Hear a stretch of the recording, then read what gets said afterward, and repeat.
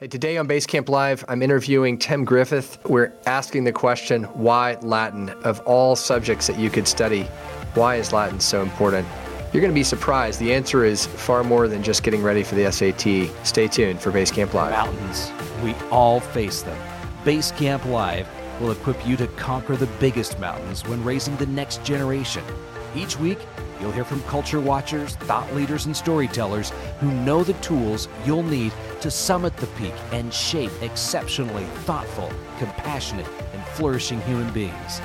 Welcome to Basecamp Live, and now your host, Davies Owens. Well, this is Basecamp Live. Davies Owens here with Tim Griffith. Tim is coming to us live from up at New St. Andrews College, where he is the Fellow of Classical Languages. Welcome, Tim. How you doing? Hi, how are you doing? I'm doing well. So we're going to talk about Latin today.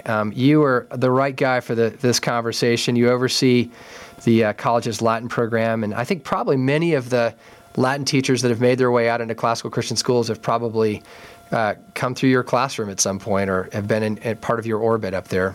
There's a lot of folks out there. Yeah, there are a handful. Yeah, certainly there have been a few who have done that. So I'm just curious, before we can get into the topic, I'm a little bit about yourself. I mean, how did you get into Latin as such a passion for your life and career? That's a unique direction vocationally, I guess.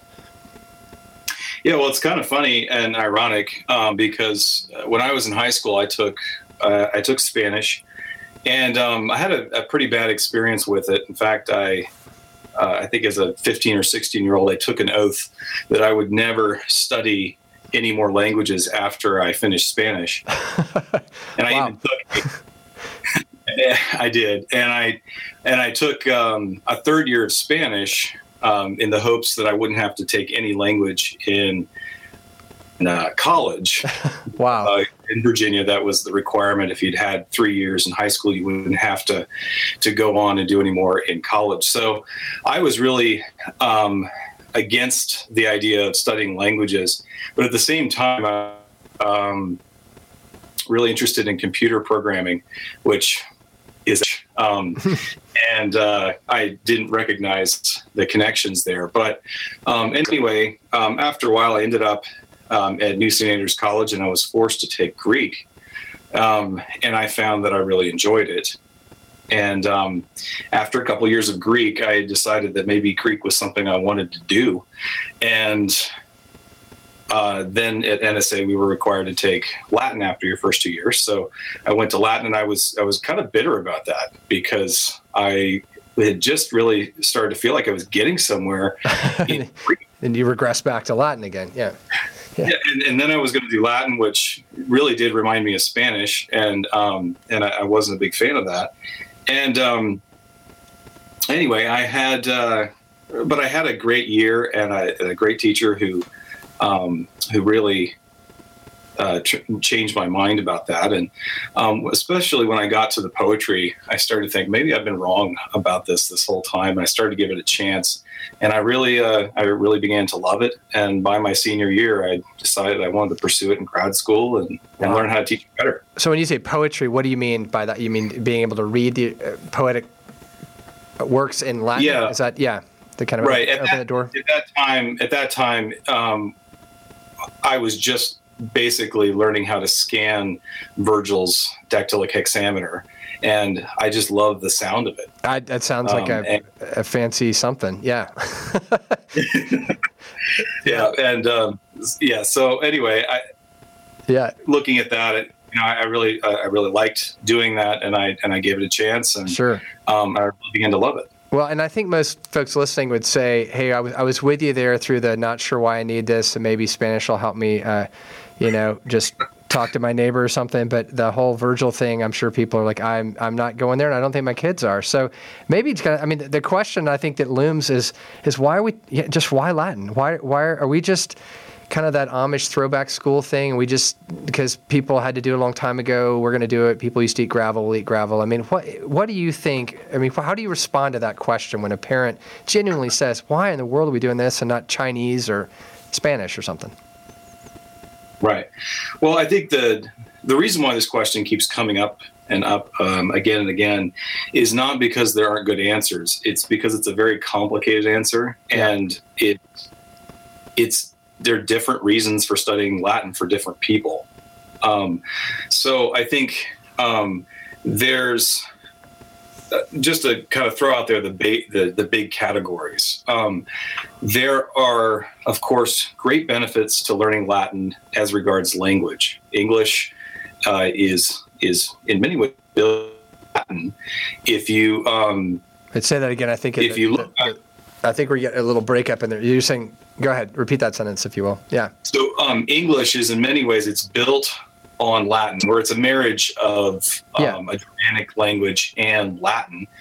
And if you go back through English history, it was really there were a couple periods where a lot of Latin just flooded into English. But one of the most important times was the 16th century. And you can really see that as you're reading the works of Shakespeare or something like that.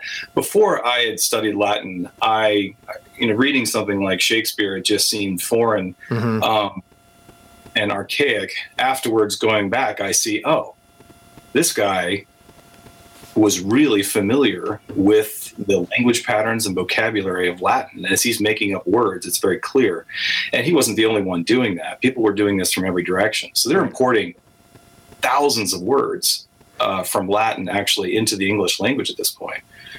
So is the argument then study Latin because it's the root of so many Romanic languages, and so you kind of get a leg up if you want to study any of these other Italian or French or anything else? You've got sort of a basis. Is that kind of the flow of the argument? Well, a little bit, yeah. So the idea is by studying Latin, you really do get this this base understanding of language that applies to so many different things.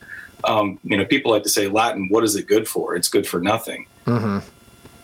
Okay, but actually it's good for too many things. It's good for all sorts of things. Whereas, if you learn Spanish or something like that, it has a lot of benefits.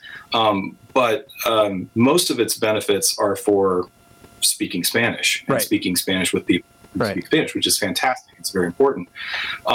But when you're going after something like Latin, you're actually getting access to a number of languages all at once. You're learning the English language much better. It's not an accident. If you actually go back and look at the great authors that have written in English, a disproportionate number of them were familiar with Latin. And that's even true of many modern authors. That's interesting. There's something about studying Latin that allows you to draw on certain features of the English language. So particularly in early years, when you don't really know what these kids are going to grow up and do. Right. And you might think you do. They might think they do. I thought I was going to be a computer programmer. It turns out I'm very much not a computer programmer. But anyway, in those early years, you're studying things that can really help you and build a foundation in a number of different areas. So you're saying it's got a broader implications. Because the counter argument might be, well, then if it's going to prepare you to study other languages, then just go study other languages. I came across a quote that said, "You don't have to go out with a grandmother to understand your wife." In other words, why spend time hanging out with grandma in Latin when you can just go straight to Spanish? I mean, if there's virtue in learning the language, then go learn the language. But what I'm hearing is it's significant enough to give you a broad perspective, so you're better off than hanging out with a grandmother, I guess. Yeah. Right, but I also think that first of all, be learning Spanish. Spanish is a fantastic language, or another foreign language. But to exclude a classical language, it would be like saying, hey, you should hang out with people your own age, but don't hang out with any prior generations. Right, which is what's happening today, by the way. Yeah. That's absolutely true. It's really. And that may actually, it's interesting because I'm sure there's the very fact that question comes up is in general because anything older than about 1985 is considered useless or whatever the date may be. So I'm sure this is swept into just a generational attitude, but carry on. That's a great point. Yeah. Yeah. So, I think there's a sense in which studying Latin is a way of honoring your parents. Interesting. Not your immediate parents, but your generational parents. We actually look back and see what people were saying in their own words 500, 1,000, 1,500, 2,000 years ago. And you can do in other languages. Now, I mean, in Spanish, it changes so much that even people who are familiar with modern languages have trouble going back that far. What's funny is I can make out medieval French because it's so much like Latin, whereas I can't make out modern French at all. I've never studied it. But anyway, it's someone who knows a modern language can't really go back in history. And so if you look at it this way, any foreign language allows you to see the world through another culture's eyes. Right. There's benefits to learning one of these languages. But Latin and Greek and Hebrew, ancient languages, have the added benefit that they allow you to see the world through another time. And it was a really important time. It was a time when the Bible was written. And so understanding their culture and their language is really helpful in reading the Bible. It's interesting. I studied Greek, and I'm not nearly as good at Greek as I am at Latin. And what was interesting is after studying Greek for a while, I took a break and I studied Latin for a few years and did so very deeply. Going back and reading the scriptures, I actually have gained a lot more from reading Latin than I did at Greek, than I did from studying Greek in some respects, just because I understand how ancient people talk and think. And because I got so much better at Latin than I did at Greek, that actually has given me more benefit in understanding. And this is a very unique angle that I'm sure most people have not thought about. I mean, it's because you're not just simply talking about, hey, I can go dust off a Latin version of the Bible and read it. I'm actually understanding their culture and their people the way the language was conveyed. I mean, it's a very different level of understanding. So that's pretty amazing. Right. And another big issue would be, and people have talked about this quite a bit, the mental discipline of it. This is really, really true. Hey, Tim, before we go to that, let's take a quick break. I want to hear about the mental discipline of it, because I think that, again, the values of Latin are so rich and deep. So we're going to take a quick break. We'll be right back with Tim Griffith talking about why Latin. For 21 years and counting, New St. Andrews College has sought to obey Christ's Great Commission to disciple nations and build him a house, not just in Jerusalem, but throughout the world. Not with stones and mortar, but with living stones. We build and fight. This is the task of a Christian liberal arts college, to equip students with the tools to build and fight. And this is our joyful task as we seek to graduate leaders who shape culture through wise and victorious living. To learn more, check us out online at nsa.edu/explore. Welcome back to Basecamp Live. We're here with Tim Griffith talking about why Latin. So, Tim, you're jumping in to say there are other values besides just being able to help you with other languages, in particular kind of the mental exercises. And what is that? Talk a little bit about that. What is this language study doing for the brain development-wise? Yeah, if you look at the typical curriculum that students go through, K through 12, you have subjects that are they're fairly right-brained, and they focus on accumulating a whole lot of information, stories and things like that, sometimes creativity. And so you'd have that with your courses like in history and literature, as well as in your art courses and things like that. And then you've got your kind of left brain focused courses where you've got mathematics and the sciences, although the sciences depends on how they're taught. Some of them might be a little bit on the other side. But one of the unique things about learning a classical language, this would be true of Latin or Greek, is that Latin and Greek are both left and right brained, or a student is going to be using both sides of his brain as they're learning this. Mm-hmm. It is just as mathematical as calculus. There are more complicated universal principles in Latin and Greek than there are in math. So you're And saying then Latin should be a part of the STEM program? I mean, it sounds like that ought to be. I mean, facetiously I say that because I mean that's sort of the god of the age. Is we got to get math and computer programming, and actually, it's not just conjugating ancient declensions. This is actually a way of formulating right and left hemisphere. Okay, keep going. This is fascinating. Yeah. So I mean, and that was very much true of me. You mentioned STEM. Yeah. I was very imbalanced in that direction in high school. I told you I was interested in computer science. Mathematics was what I cared about. The sciences, that's all I did. And I despised the humanities at the time. But what I've learned since is the thing I despised about the humanities was not really the material of the humanities. It was the fuzzy thinking and the squishiness of all of the talk about the humanities, as opposed to the objectivity and what I consider the realness of the world of math and science.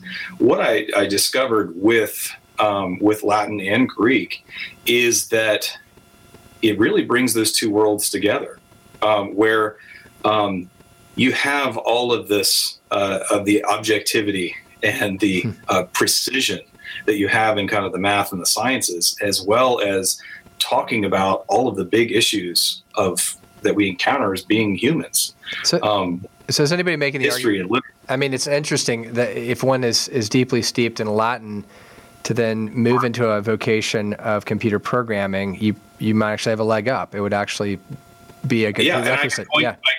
I could point you to a number of my students that have done that very thing. In fact, last week I met with one of my former students who is now a computer programmer, and he told me, he said, "Your class launched my career." Wow. And I told him, doesn't too much, because I went from computer science the other way, right?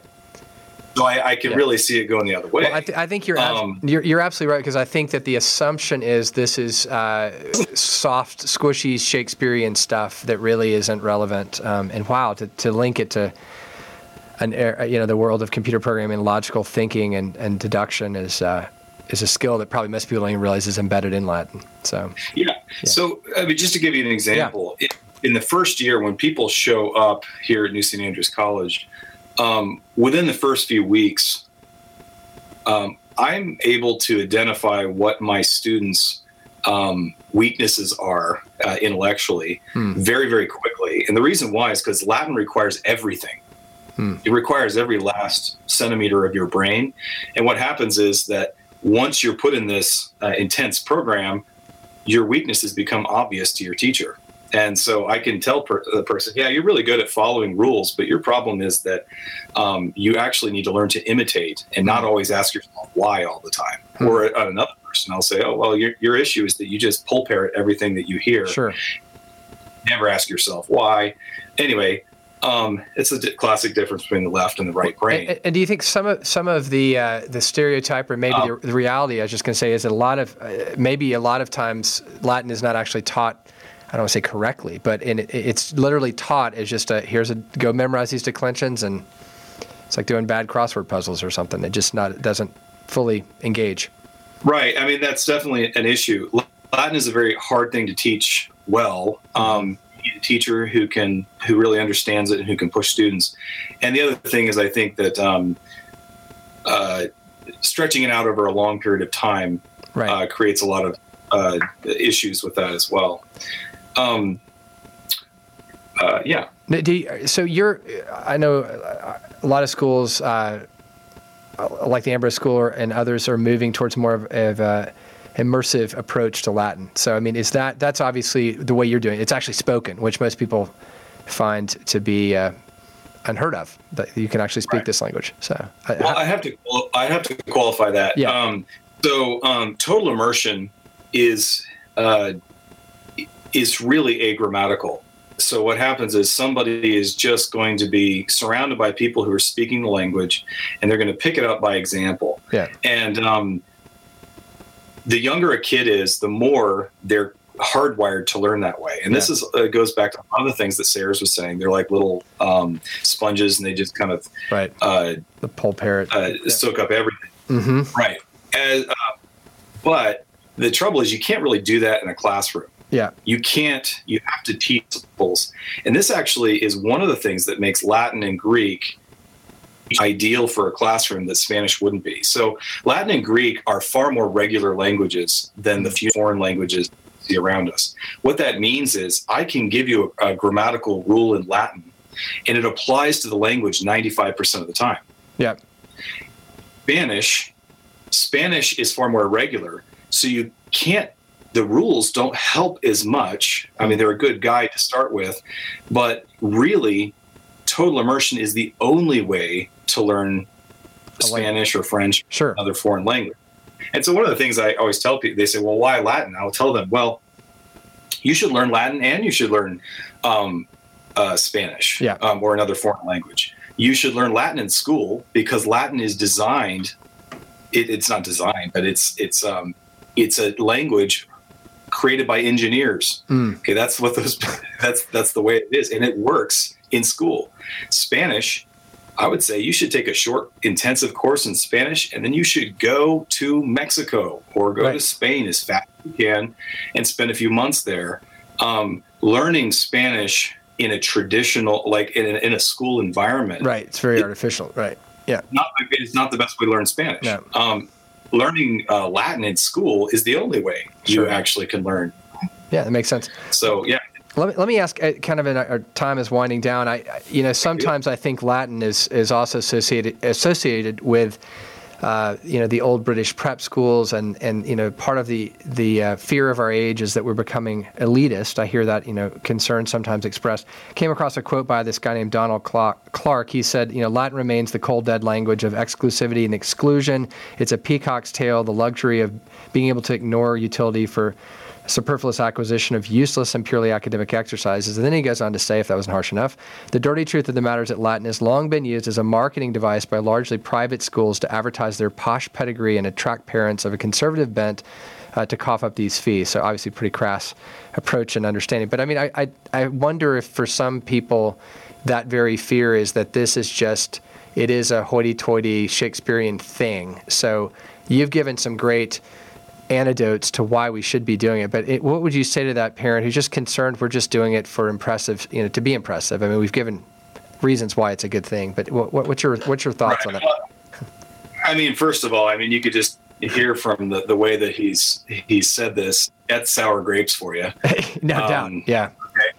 I mean, that's somebody failed Latin. What's going on there? Yeah. The question itself, is it elitist? It's really rather funny. When you're outside of Latin, it sounds like a highfalutin language that's only about high elite things. Once you get really familiar with it, you find out that Latin is a language like anything else, and it goes as low as any other language. I spoke Latin to my children for many years, and I had no trouble talking about all the things that would that you talk about with a 3-year-old. No problem at all, because that's in the language. Mm-hmm. If you read a broad reading of the language, you'll find that all of those things exist. Yeah, Cicero, stuffy, elitist person. Sure. And I think that people kind of focus their curricula on guys like Cicero too much. So you can make it elitist, sure, but I also think you can make it very different. And it really, I think, is in the heart. Yeah. Yeah, it's in the heart of the teacher. Do they want to use it do you want to use your knowledge in order to make others feel stupid? Right. Do you want to show off? And, if you do, you're going to be an elitist. Or you can do that with Spanish too, or anything else. But yeah, well, it'd be fun to sit around the Griffith kitchen table at night and hear the Latin conversation going. That sounds pretty fascinating. How do you say pass the bread in Latin? I'll work on that. So, well, Tim, it's been great chatting with you. I think you've enlightened us here for sure on just some of the richer values of being exposed to Latin. And I hope that our listeners will continue to pursue this and ask questions. Hope we can get you back on here in the future, and we'll keep the conversation going. But I really appreciate your time today, and thank you very much, Tim. Appreciate it. Yeah, thank you. Thank you for joining us for today's show. If you'd like to hear more episodes like this one, or ones you may like even more, go to basecamplive.com to subscribe and engage in the conversation. We always welcome your ideas for future topics and guests. Join us next week, and remember, when raising the next generation, you don't have to climb alone.